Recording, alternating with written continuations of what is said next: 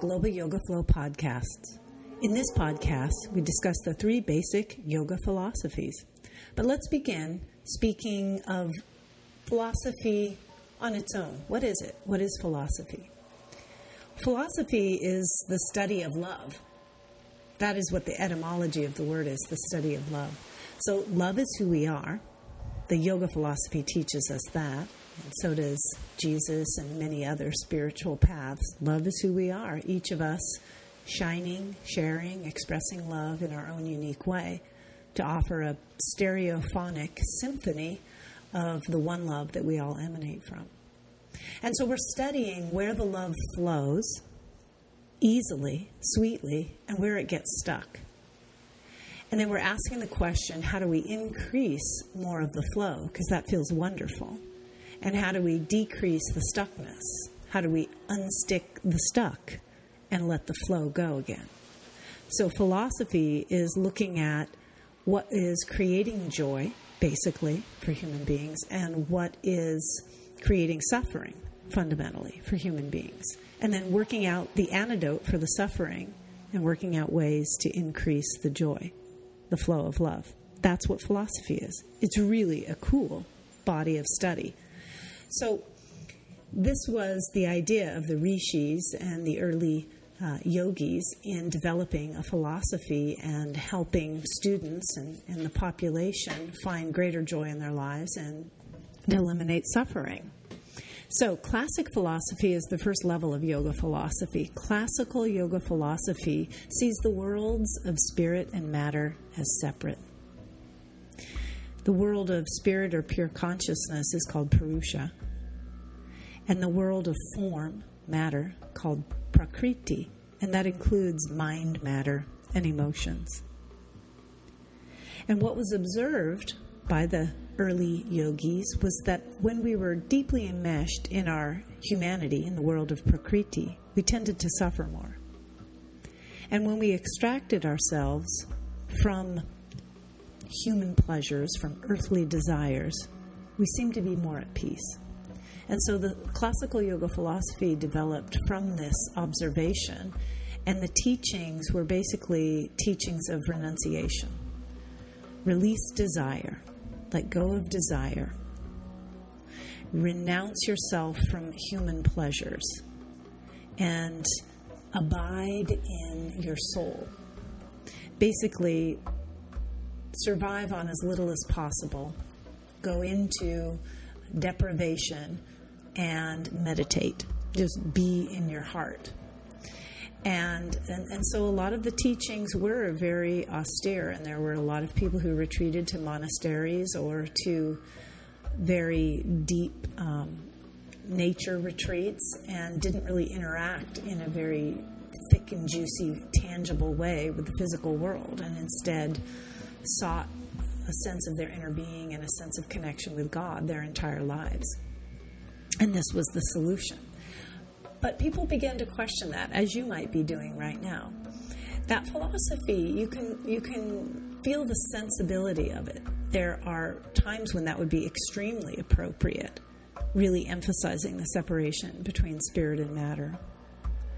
But in the flow and fullness of our lives, the question rises, if we are not meant to dive deeply into this chewy and juicy physical experience, then why do we even come here?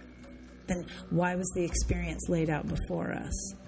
If in fact each of us is an aspect of God and all flowing in the expansive expression of God, then this surely isn't a mistake, this earth and these sensations we have and the delights of being human.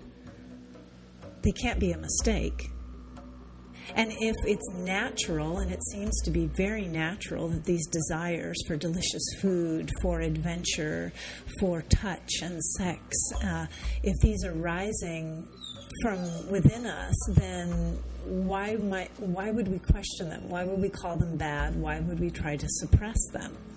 And they don't always cause suffering. Often they cause incredible delight. So perhaps instead of squelching these desires, there is some way that we can channel them more appropriately and eliminate suffering and increase joy? So these kinds of questions are what caused the yoga philosophy to begin to evolve.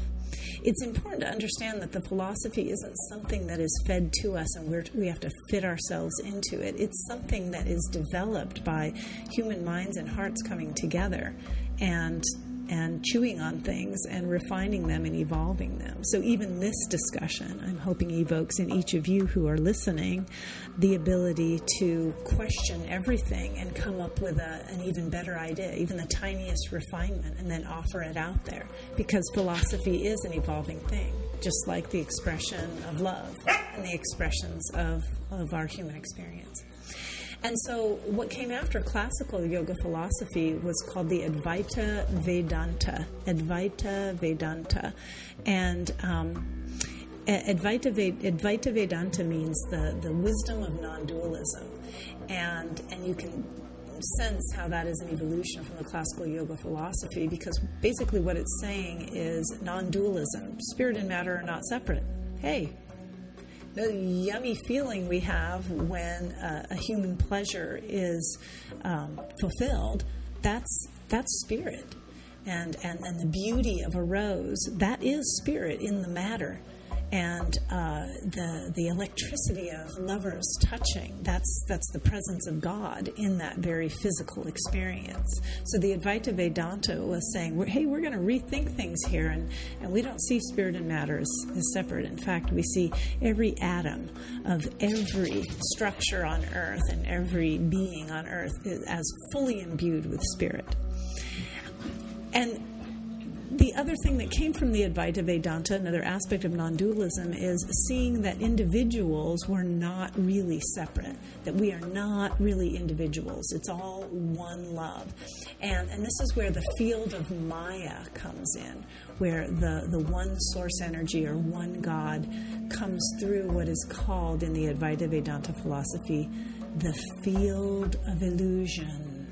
And this illusion implied that our differentiation, our diversity, our individuality was an illusion. And so in Advaita Vedanta, the main cause of suffering was seen as buying into the idea that our individuality was important, that we were special in some way. And so the antidote, or the release of suffering, was deemed to be a release of any sense of personal accomplishment from anything you were inspired to create or offer in your life. And so an Advaita Vedanta follower might say something like, oh, it wasn't me. It was just spirit moving through me. I'm not special.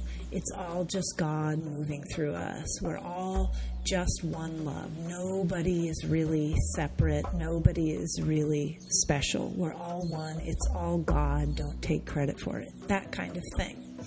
And again, you can sense a warm, unified harmony in that. But there's also, when you take it to an extreme, a sense of, hey, wait a second. I can't we have both? Can't I feel very diverse and unique and yet at the same time connected to my brothers and sisters?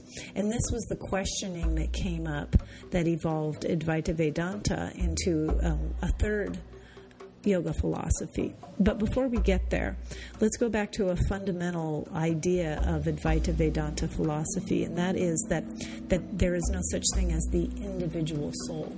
And this is an aspect of Buddhism, the belief that when an individual dies, transitions, there is not a sense of your individual soul continuing on a journey. There is complete absorption with one source, with God, and you absolutely lose any sense of you separate from any other soul or separate from source itself. And that was something that was feeling not so right in the heart of hearts of many people, and that's why they began to chew on again this idea of philosophy and this idea of if we are not meant to feel special, then why are we born unique and so different? And why is there contrast and controversy in our lives? Given that nothing is a mistake, God doesn't make mistakes, then there must be some purpose to this diversity that is natural and ever-flowing and expanding in our experience. And so this is when the street talk started that gave birth to Tantric philosophy, which is the basic philosophy that Wisdom Flow Yoga rises from. And in Tantric philosophy, again, it's not that classical philosophy or Advaita Vedanta was poo-pooed or said, those are wrong and bad. It was almost like Einstein and Newton, where we said, okay, I can see some of that makes sense, and let me add to it. I'm going to add to it. And maybe some of what I add sort of refutes aspects of what you said, but I think all in all, we're just creating a richer feast as we add ideas to this. So that was the idea as Tantric philosophy was evolved. And Tantric philosophy says, hey, let's assume that everything is perfect and brilliant as created, and it's just our human perspective that's a little bit wonked as we try to understand this. Let's start with that premise that everything, the dark, the light, even wars and murders and poverty, that all of it in some way is, in an absolute sense, serving the expansion of goodness. And all of it is emanating from a source that is supremely good. Let's just start with that assumption that everything in our experience is supreme consciousness at its core. Let's assume that. And then from there, let's think about how expansion in nature happens. Let's look at nature. Of course, it is a full expression of this source energy, which we're giving great reverence to and an understanding its deep, deep intelligence. Let's look at nature and model the philosophy after that. And so we look at nature and we say, well, they're in an ecosystem, incredible unity. Yes, everything is one in that ecosystem, but all of it is bouncing off and intermixing with each other to create expansion. The diversity, the biodiversity of an ecosystem is what creates the strength and the balanced growth of the system. And such is true for human beings. If we didn't have each other to sort of push against, or I see what I do like, I see what I don't like, or, ooh, I see what he's doing. I like certain aspects of it, but not all of it. Oh, and look what she's doing. Oh, I could do that, but I'd change it in that way a little bit. You get a sense of how that mixing it up and bouncing it off and sort of rubbing up against each other, and that diversity is what enriches us. It makes us more clear on who we are, and the more strong and clear we get with our own individual truth and offering, the more authentic and pure we can offer our love to those around us, and also offer it as the expansion of one love. And so the Tantric philosophy really brings it back around to, okay, yes, you could distinguish between spirit and matter. You could distinguish that. Yeah, and sometimes it's helpful to do that, perhaps at the end of somebody's life. When you're getting ready to transition, it would be natural that you would want to start to pull your focus and attention away from the physicality of your body, of your connection to the earth. You're getting ready to go back home to your oversoul. You're getting ready for what's next on your soul's journey. So it makes sense to emphasize that separation. But when you're in the meaty, juicy part of your life, you really want to feel the fusion, the union of spirit and matter. And then Tantra also says, this Advaita Vedanta, this idea that there is no separation between spirit and matter, and in fact, no separation at all, and that all of us are one love. Yes, we celebrate that. But let's look at this whole individual soul and individuality thing, because I'm feeling pretty strongly that I'm on an individual soul's journey, and when I die, I'm still going to know who I am. I'm going to feel who my seed soul is, and I'm going to go somewhere else. I'm pretty sure that's going on. And on top of that, while I'm here, I'm pretty sure that, like in nature, our individuality is important. Our diversity is important. We're not supposed to all get along. We're not. Same thing in the wild, right? We can have a sense of right and appropriate place in the community, but we're not supposed to all agree with each other. We're not supposed to all like the same colors and the same foods and vote for the same people. We're supposed to mix it up and have different ideas, including different ideas of what God is and what is the best way to worship. And if we can honor fully in ourselves that this is our individual way of living, then we can have that same respect as we honor other people's desire to live sometimes in a very different way. And that's really what vibrant peace is about. It's not about homogenizing everybody to agree on the same thing. It's letting each individual be wildly authentic and free in their diverse expression, and then finding a way to make it all work, just like in the richness of an ecosystem. So the tantric philosophy is also looking at some of the basic qualities of the essence that we all share. And those qualities are unity, number one. Freedom. Every creature wants to be free and express freely. And growth. We all want to grow and expand, learn more, become more powerful. And that growth takes on different forms depending on different stages in our lives and really depending on our personality, the type of soul's journey that we're on. But growth, we all want to feel that, I'm becoming more, I'm becoming wiser, or I'm becoming stronger or more skilled. And we also want joy. We want joy. We want that delight of deep connection, that delight of creating something new, the satisfaction. Where there was nothing, I created something, and it's beautiful and it's helpful. So we're looking for that joyful purpose. And kindness is also our nature. And we know that because it feels good to be kind. It feels good to praise. It feels good to help out. And when we don't do that, when we walk away and let other people suffer, in our heart of hearts, in our quiet moments, we don't feel good. So this is the other thing that the tantric philosophy is doing, is saying, let's look at the fundamental essence of a human heart, a human being, and recognize that this is a shared experience. We have much more in common with each other than we have differences.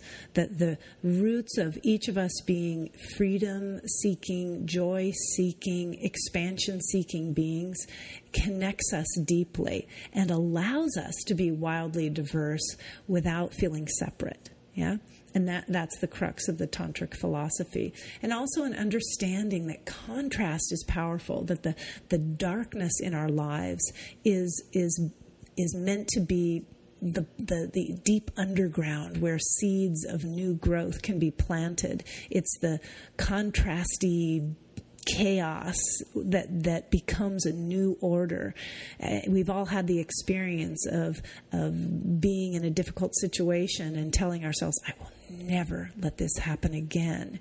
And from that determination, a passion for new order, a new level of strength, or a new level of sharp awareness rises within us, and we become something more, and we can actually offer something more because of that dark period. It's like Khalil Gibran in The Prophet. He says, is it not your sorrow that carves you more deeply, that you may receive more joy when you return to joy? And so this is another aspect of the tantric philosophy, that the dark and the light are seen as equally important, and that we're here to create a beautiful and life-enhancing dance between the two, just the way that sunlight might stream through the filter of a dense tree, and the dappled light of shadow and light dancing on the forest floor creates something that is just glorious and beautiful. And you're like that too. So thank you for tuning in, and that's a basic introduction to the 3 basic philosophies of yoga.